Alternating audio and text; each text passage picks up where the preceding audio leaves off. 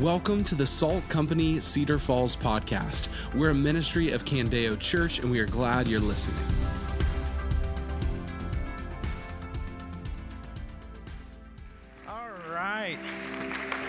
All right. What's up, everybody? You can have a seat. Oh, my word. We are here. The Salt Company kickoff. Am I right? Yes. You can thank the rain for nice chairs that you're sitting on. I literally was like, wow, I'm going to have to shave like 29 of my 30 minutes of my sermon if we're going to make everybody sit down in the grass. So here we are. No wet butts, so that's a good thing. But welcome to Salt Company. My name is Stephen Jones. I am the Salt Company director here.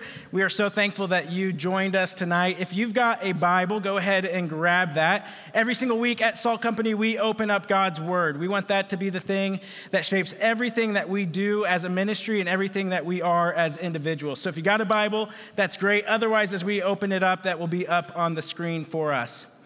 So Natalie is my wife. We love college. It is one of our favorite seasons of life when we look back on all the things that we got to be a part of. It's super fun, super exciting. There's new relationships, new friendships. We loved the entire college experience. One of the downsides, though, of college, one of the common challenges that people face, especially as you're just getting started, is that often you don't feel like you belong.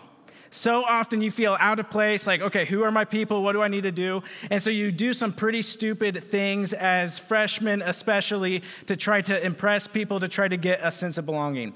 I did that as a freshman very often, very stupid things. One of the stupidest things that I did as a freshman to impress some people, we found out, a group of us, that you could climb the Memorial Union at Iowa State. So I was an Iowa State student, and we found out, hey, there's a way to climb this building. It was awesome. So we waited till about 2 a.m. We went to the Memorial Union. We climbed up there. We looked. It was awesome. We checked every corner.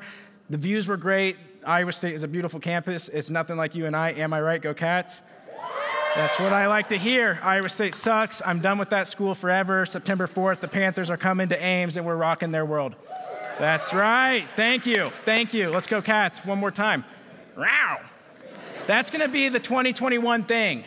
Let's go Cats. Let's get it started right now. Hey, let's go Cats. Wow, wow. So much power with the microphone. Hey,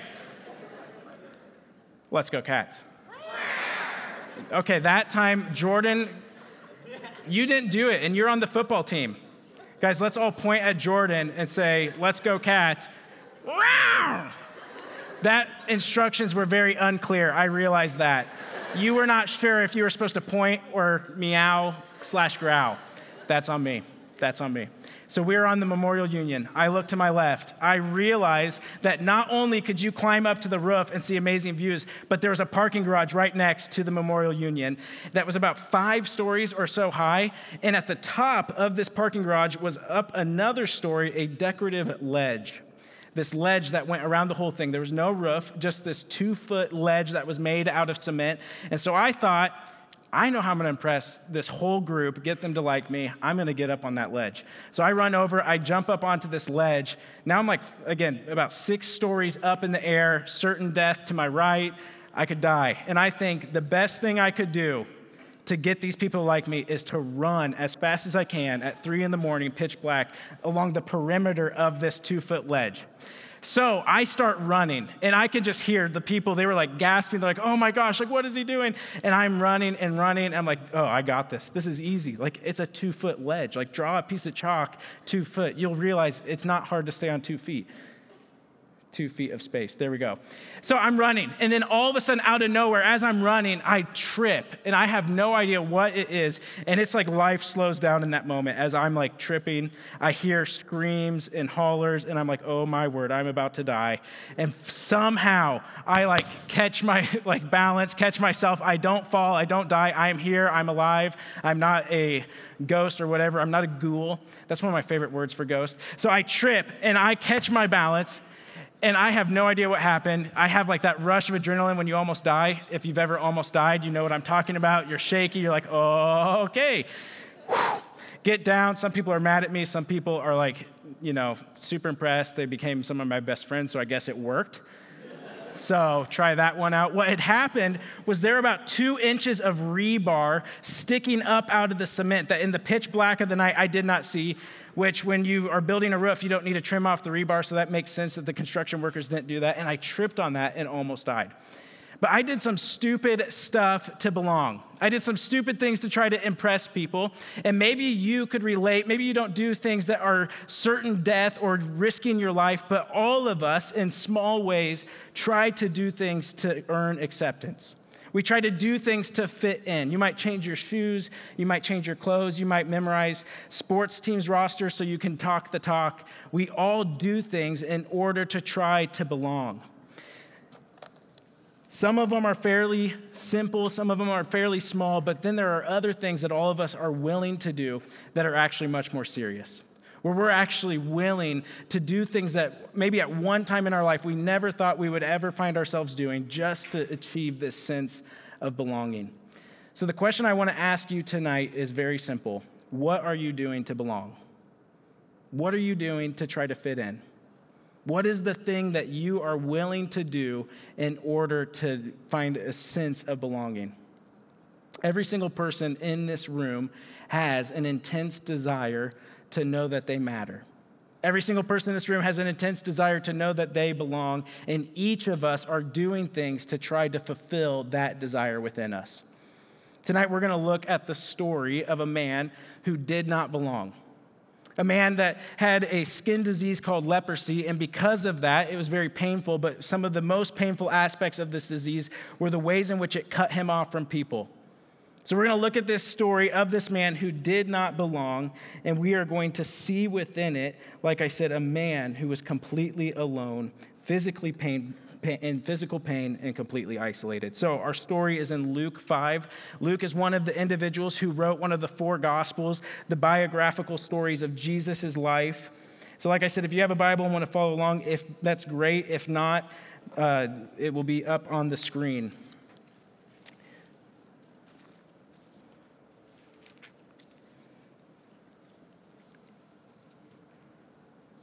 So here's how our story begins, Luke 5, verse 12. If you're not familiar with the Bible, Luke, the big number is the chapter, the little number is the verse, Luke 5, verse 12. Here's how it starts. While he was in one of the towns, a man was there who had leprosy all over him. While he was in the towns, a man was there who had leprosy all over him. We're introduced to this man who was covered in leprosy. Jesus was traveling around with his disciples, going from town to town, doing ministry. And in one of the towns they show up in, they find this man who has leprosy all over him. Like I said, leprosy was a horrible skin disease. It affected the skin, leaving lesions, red and pale patches. It was disfiguring. Not only that, but it attacks the nervous system. So you began to go numb in your fingertips, and it would slowly move upward where you'd lose your feeling. Often people with leprosy were missing fingers or toes or limbs because they couldn't feel when they injured themselves. It affects the eyes, the nose. It was this slow, disfiguring, painful disease. And one of the things that the story points out is that this man had leprosy all over him. He didn't just have leprosy, it was all over him. Now, why does that matter? It matters because in the Jewish community, they followed the book of Leviticus as their law. So the book of Leviticus is one of the books in our Bibles. And the Jewish community used that to govern their community. And in Leviticus, you come across skin disease regulations. So what to do when someone has a skin disease. And now depending on the severity of the skin disease, there were different mitigation things that were implemented in order to prevent transmission among the community.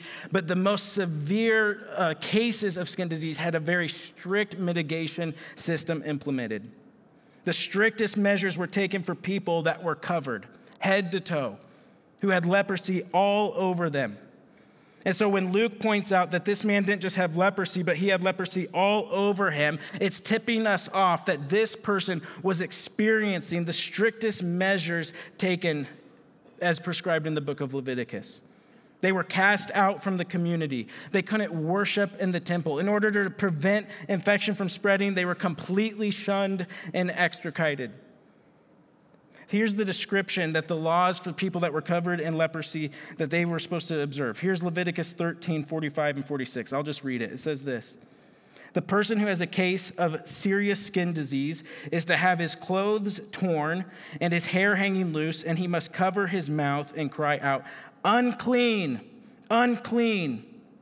He will remain unclean as long as he has the disease. He is unclean. He must live alone in a place outside the camp.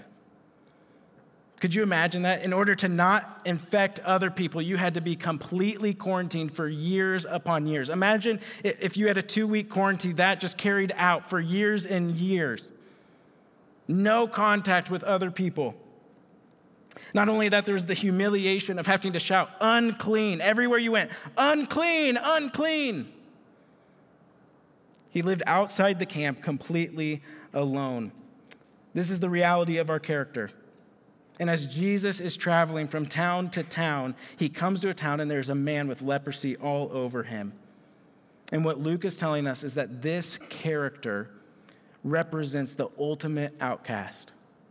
When we read leprosy all over, what we should be hearing is this man is the ultimate outcast, completely cut off from both the worship of God and the community that he loved. There was a pastor named Max Lucado, and he wrote a fictional backstory to this character to try to help us imagine what his life would have been like. Try to imagine what maybe he experienced. So I'm going to read portions of it to help us get a picture of what maybe this guy's experience was like. It starts this way. For 5 years, no one has bumped into me. No one has accidentally brushed up next to me in a crowd. How could they when I constantly shout unclean? For 5 years, I haven't felt a handshake, a pat on the back. What is common for you is absent for me. For 5 years, I haven't worshiped in the temple. I'm unclean. I lost my job, live off scraps, wear torn clothes. Before, I was the hometown hero, bright and well-liked, had a great business, a young family, a wife and 2 kids, both girls, 2 and 3. We laughed and played and took trips when we could. All was good. I loved life. But then that summer, I could tell something wasn't right. It started in my left hand. I couldn't grip the tools the way I used to. Couldn't feel my daughter's hair running through my fingers. I tried to hide it from my wife, but there were too many sores for her not to be suspicious. I knew what it was, but couldn't face it. The day finally came. I was washing dishes after supper. I put my hands in the sink, and as I did, the water turned red. I had cut my hand and didn't even notice.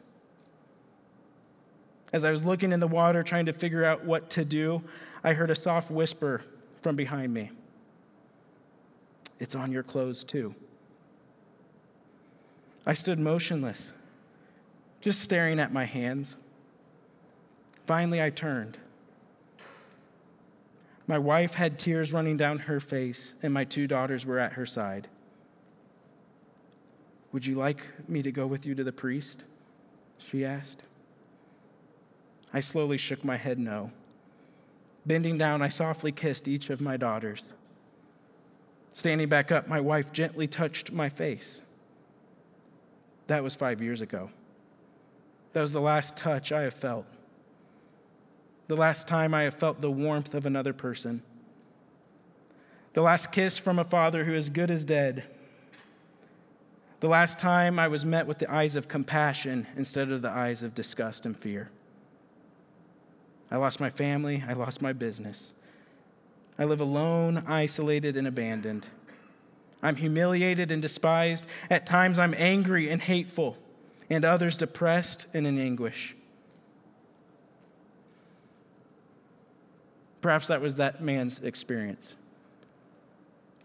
This man, the leper, is the ultimate symbol of an outcast.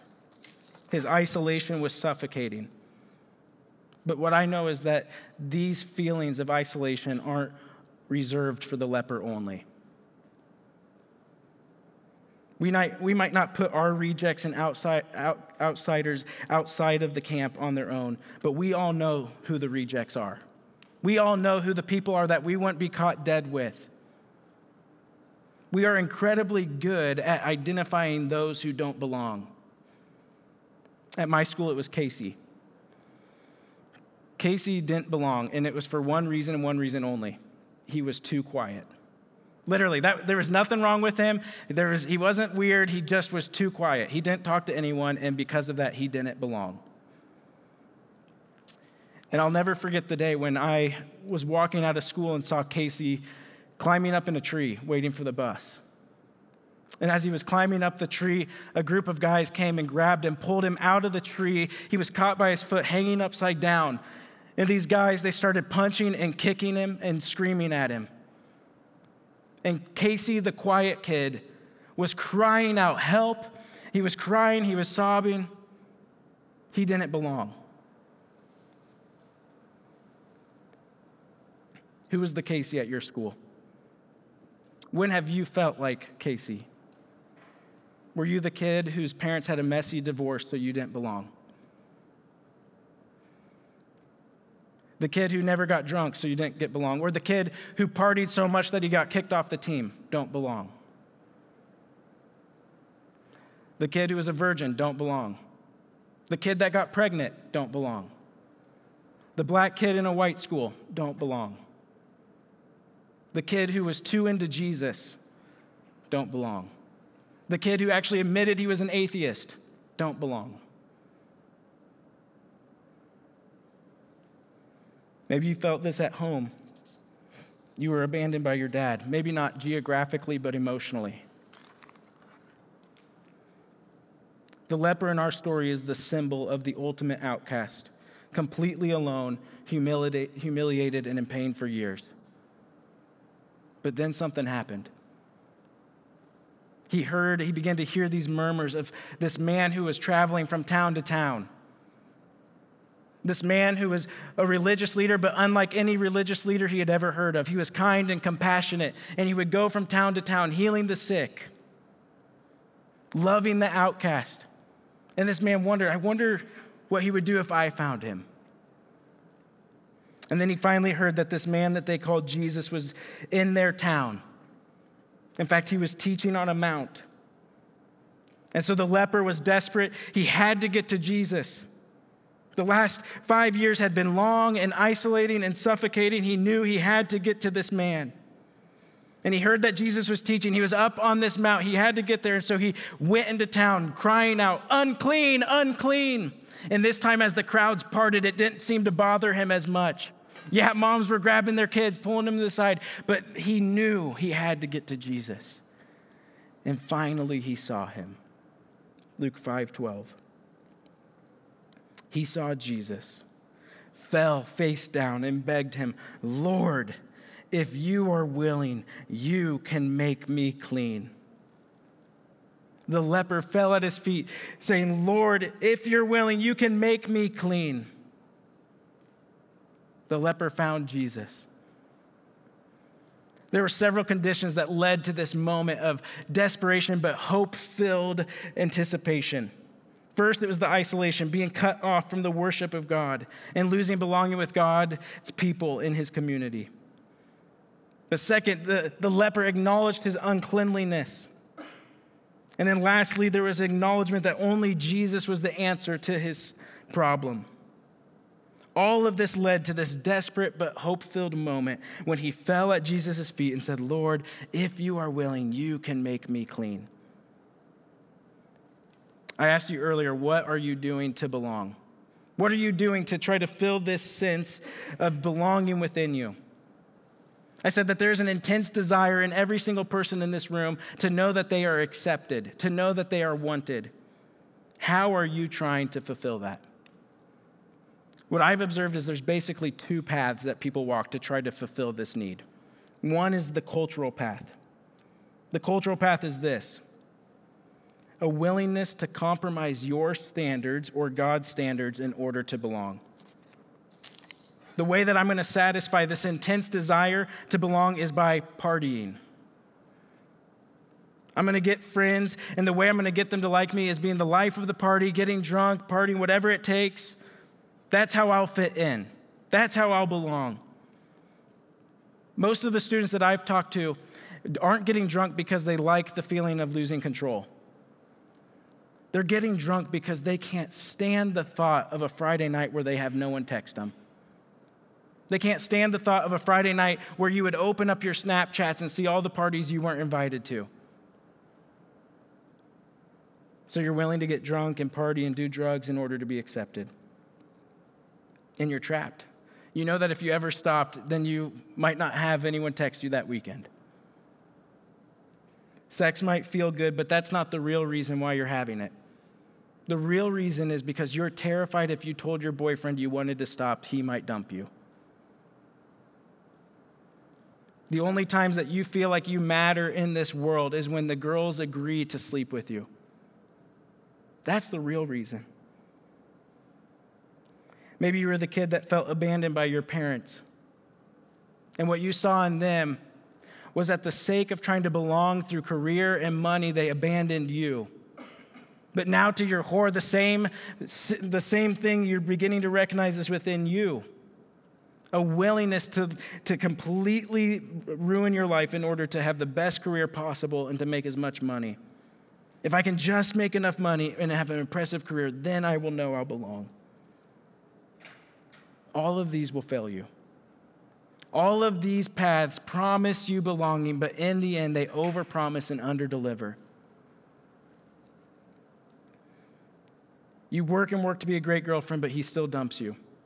You try to be the life of the party, but sooner or later, you're going to feel alone and surrounded by a ton of people, but they're all fake friends. That's the cultural path. You're willing to compromise your standards and God's standards to belong. But the cultural path always overpromises and underdelivers, and in the end, it will cost you your life. But there's another path that I've observed many people walking to try to get belonging. It's another path that's equally as empty, but twice as deceptive. It's the religious path. The religious path is this. It's the complete opposite of the cultural path. Instead of compromise, I'm going to try to live up to my standards and God's standards in order to belong with him and others. Maybe you've got tired of the cultural path you were living and you're like, okay, I'm just going to try to clean up my life. Or maybe you've seen other people on the cultural path and you're like, that only leads to heartache. I'm going to try to do everything I can to live up to my standards and God's standards. Okay, how do you know if you're on the religious path? There's an author named Jerry Bridges, and he gives us several questions to assess whether or not we are on this religious path. Here's what he asks. You know you're on the religious path if you can relate to any of these. First, do you assume that you can do something to make God love you more or less? Do you live with a vague sense of God's disapproval? Do you feel like God should answer your prayer because of your hard work and faithfulness? Can you think of people that you think you're more deserving of God's grace than they are? Do you ever live with a fear that if your church found out who you really are, they'd be disappointed in you? Are you sheepish to go to God after you sin and fail? If I asked you, how are you saved, would you answer by being a part of a church, by being baptized, by doing enough good things, by helping other people? If you can relate to any of those questions, you are on a religious path. A path where you're attempting to gain belonging with God and others by being a good enough person, by meeting his standards. Now, what's wrong with that? You're like, okay, what's the big deal? What's so bad about that? Here's the problem. The problem that is for both the cultural path and the person on the religious path is that they fail to recognize that we are actually all plagued by a disease that is far worse than the leprosy that this man had, a disease that is far more isolating, far more painful, and carries far more consequences than what this man had. We are all plagued with the disease of sin. You were created to have belonging with God. And yet, every single one of us has rejected that relationship we were created for. Our relationship with God was severed. Our sin separated us from God. And both paths fail to recognize how serious our sin is, and therefore neither path can offer us the belonging we desire. The cultural path fails to recognize that sin will kill you, that compromising God's standards is an offense against the God who created you. It is no small thing to sin against God. And the cultural path denies that. It's no big deal. Compromise, you'll get the belonging you desire. On the other hand, the religious path denies not that our sin matters, but the depth of our sin. Our sin isn't that bad. The religious path sees our sin as like a cut on the arm. You just need to put a Band-Aid on it. You just need to heal it. You just need to fix it. But it fails to recognize that sin is actually a cancer that kills us and that you have no ability to rid it from yourself. The religious path then says, clean up your life. You can meet God's standard, but it's a lie. You have a disease that you cannot heal yourself from. It's far worse than being completely covered in leprosy. Neither path can offer you the belonging that you desire. And yet, you are on one of those paths. One of those ways you are attempting to find belonging. Which one? What are you doing to find belonging? Here's what happened to the leper.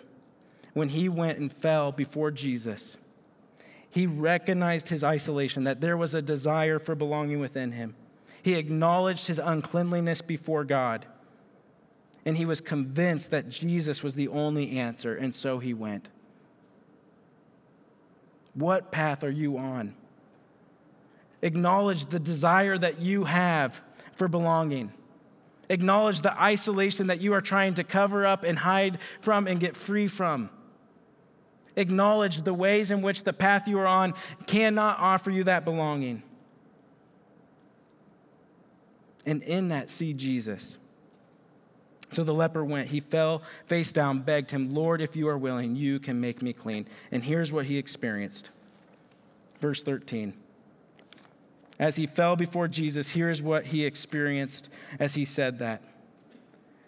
Reaching out his hand, Jesus touched him, saying, I am willing. Be made clean. And immediately the leprosy left him. Then he ordered him to tell no one, but go and show yourself to the priests and offer what Moses commanded for your cleansing as a testimony to them. Jesus cleansed this man. Imagine what this experience would have been like for this guy. 5 years, completely alone, falls at the feet of Jesus, this guy that he knew could heal him, and he was healed. He was cleansed. The leper came to Jesus with all of his sickness, with all his brokenness, with all his uncleanliness, and what did he experience? Not just the words, you're be made clean, but the touch of Jesus. The first time he was touched in years.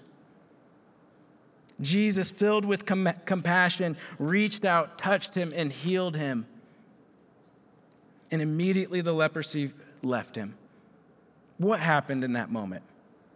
When Jesus healed this guy, he didn't just remove the physical pain of leprosy, but Jesus restored him back to the ability to worship God and to be in relationship with God's people. When his leprosy left, Jesus restored his access to worship God in the temple and restored him, reinstated him back into the community that he lost. Jesus gave this man belonging. He gave him access to the God he was created for. He gave him belonging to the community of God. Jesus cleansed him, and the leper found belonging. Now, what is different about the belonging that Jesus offers? What's different about the belonging that Jesus offers compared to the cultural path and the religious path? Well, the answer to that is actually in Jesus' command to the leper in verse 14. All right, so look back at verse 14. Here's what it says. Here's the answer to what Jesus' offer of belonging is different. Here's what he said. Then he ordered him to tell no one, but to go and show yourself to the priest and to offer what Moses commanded for your cleansing as a testimony to them. Okay, in this command, we are going to see what is so different about Jesus' offer. We really see two things within this. So when the leper is cleansed, Leviticus describes two things that had to happen for the leper to be reinstated. First, he had to be examined by a priest. So you see that. Go and show yourself to the priest. And then something had to be offered up as a sacrifice. Offer what Moses commanded. So that's what it boiled down to. If you want to be reinstated after your cleansing, you need to go and show yourself to the priest and offer up a sacrifice. So this is actually in Leviticus 14. So Leviticus 13 was the skin disease chapter. Leviticus 14 is how you are reinstated. I'm actually going to read it, and it's a little weird, but just follow along with me. It gets a little wild. I'm just telling you right now. But here's Leviticus 14. Here's what it says. This is the law concerning the person afflicted with a skin disease on the day of his cleansing. All right, so here's the first. He is to be brought to the priest who will go outside the camp and examine him. Okay, so that's the first thing. The priest will go outside the camp and examine him. Here's the second thing. If the skin disease has disappeared from the afflicted person, the priest will order, here's where it gets weird, that 2 live clean birds, cedar wood, scarlet yarn, and hyssop be brought for the one who is to be cleansed. The priest will order that one of the birds be slaughtered over fresh water in a clay pot. He is to take the live bird together with the cedar wood, scarlet yarn, and hyssop and dip them all into the blood of the bird that was slaughtered over the fresh water. It gets weirder. He will then sprinkle the blood 7 times on the one who's to be cleansed from the skin disease. He is to pronounce him clean and release the live bird over the open countryside. Okay, so you're cleansed. What is Jesus telling him to do? He's telling him, go do this. Have the priest examine you. And then if he declares you clean, he's going to take 2 birds. He's going to hold one over a pot of water, kill that bird. Weird. Let that blood spill in. He's going to grab the other bird, grab a piece of wood, grab scarlet, grab hyssop, dip it all in, sprinkle you, and then let the other bird go. What is up with that? What is up with this ancient ritual cleansing?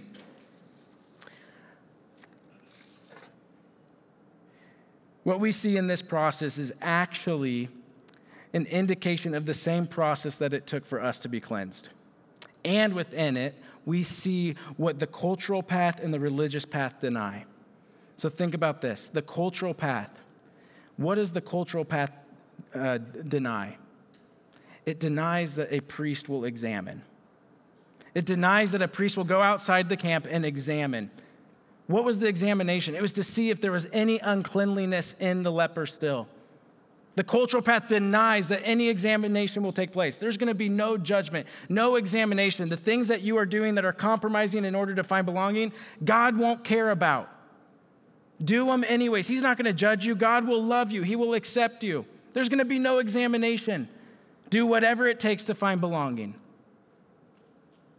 So the cultural piece denies that an examination will take place. But the religious path actually denies the other one. It says, oh no, there will be an examination. God will judge whether or not you have sin in your life. But there's no sacrifice that removes sin. You see, when the bird was released into the air, what it was symbolizing was the uncleanliness of the leper being completely removed and carried off. And the religious path says, oh, you are in sin, but you actually have to start working to earn God's favor to clean up your life. There's no sacrifice that removes your sin. Here's where the gospel is different. The gospel absolutely acknowledges that there will be an examination. That you will stand before God and he will judge you and determine whether or not you are sinful. And the reality is, every single one of us has rejected God, which means all of us will stand guilty and condemned before God on that day, the day when the priest goes and examines. But here's what also the gospel says, that when that examination takes place, that though there is judgment and condemnation and guilt, there was also a sacrifice that removed our guilt and our shame and our sin. The gospel doesn't deny the reality of sin in your life, but instead offers you a sacrifice that will remove that sin. And here's what we have in Jesus, a high priest who went outside the camp. Hebrews 13:12 says that Jesus suffered outside the gate. Jesus came and he examined, but he didn't just examine, he also touched the uncleanliness of this world. And not only that, but he himself became the wrath-removing sacrifice. The sacrifice that would remove your sin and guilt, that would carry it off so you don't carry it any longer. Yes, God takes sin very seriously. It is an offense against a holy God to sin. And yet that holy God left the throne room, went outside the gate and suffered, so that through his suffering on the cross, you could have the sanctifying work of his blood, the grace that he extends to you, so that your sin and guilt could be carried off, so that you wouldn't have to carry that burden anymore. Jesus became the sacrifice himself so that he could offer you a belonging that could never be threatened. Jesus was the ultimate outcast who was cast out from the throne room of heaven, whose relationship with the Father was severed on the cross so that you could be brought in and restored to have access to God, to have access to God's people. Jesus Christ was the priest that went outside the gate and suffered so that you could have grace. And in so doing, he is offering you a cleansing that restores you back to God and restores you back to his people. What are you doing to find belonging? You see, the beauty of the gospel is not what you are willing to do to get belonging, but instead what Jesus was willing to do for you to give you belonging. A belonging that doesn't rely on what you have done, but relies on what he did on your behalf. When he went outside the gate to suffer, to go to a cross and die in your place. That is the beauty of the gospel. That is the beauty of the great high priest we have in Christ, a priest who became himself the sacrifice for our sins so that you could have a restored relationship with God. What are you doing to find belonging? All the other paths in this world will only offer you a belonging that is an empty promise. Only in Christ can you find the belonging that you truly desire. And only in Christ is that belonging secured for you, not by what you have done, but by what he has done for you. Let's pray.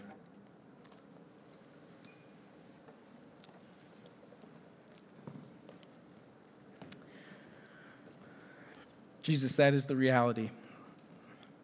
That though we were created for a relationship with God, we all have rejected that relationship. We all have denied the relationship that we were created to have with God the Creator. And that leads to brokenness, to guilt, to isolation. This sense of belonging that we desire, that we were created to find in you, we look to fulfill that in other things. God, thank you for this story and this cleansing that points us to the greater story of healing. The story of healing where it wasn't what we did, but what Christ did for us to heal us from a disease that wouldn't just affect us here on earth, but would affect us for all eternity. God, thank you that in the gospel, we see that no one is too contaminated to have a relationship with you. And no one is so clean that they don't need the grace that Jesus is offering. God, help us to recognize the ways in which we are willing to compromise in order to find belonging. The ways in which we are willing to sin to try to be accepted. And to take that seriously, to not ignore the fact that it separates us from you as an offense against you. But God, in the midst of that, let us see also the grace that you are extending. That Jesus went outside the gate to the leper and didn't make him clean up his life before he touched him. No, he touched him in all of his filth and all of his uncleanliness and all of his messiness. Jesus touched him. Yes, Jesus acknowledged his uncleanliness, but Jesus also said, I am willing. Be made clean. And the only way Jesus, our great high priest, could offer that is if he himself took our sickness upon himself on the cross. If he himself bore our iniquity, bore our sickness, if he was despised and rejected, if on the cross Jesus Christ cried out, my God, why have you forsaken me? If Jesus was abandoned, only then could we have the belonging that we so long for in Christ. God, let that gospel belonging fill us with humility, fill us with joy, fill us with delight. Let it transform us into people that also go outside the camp and share with others. There is a belonging that you can have that can never be threatened. In all these ways you are looking to fulfill it, they'll leave you empty. God, thank you for Jesus. Thank you for the grace that we have in him. Thank you for the restoration into relationship that he provided for us back to you, the God who we were created for. Amen.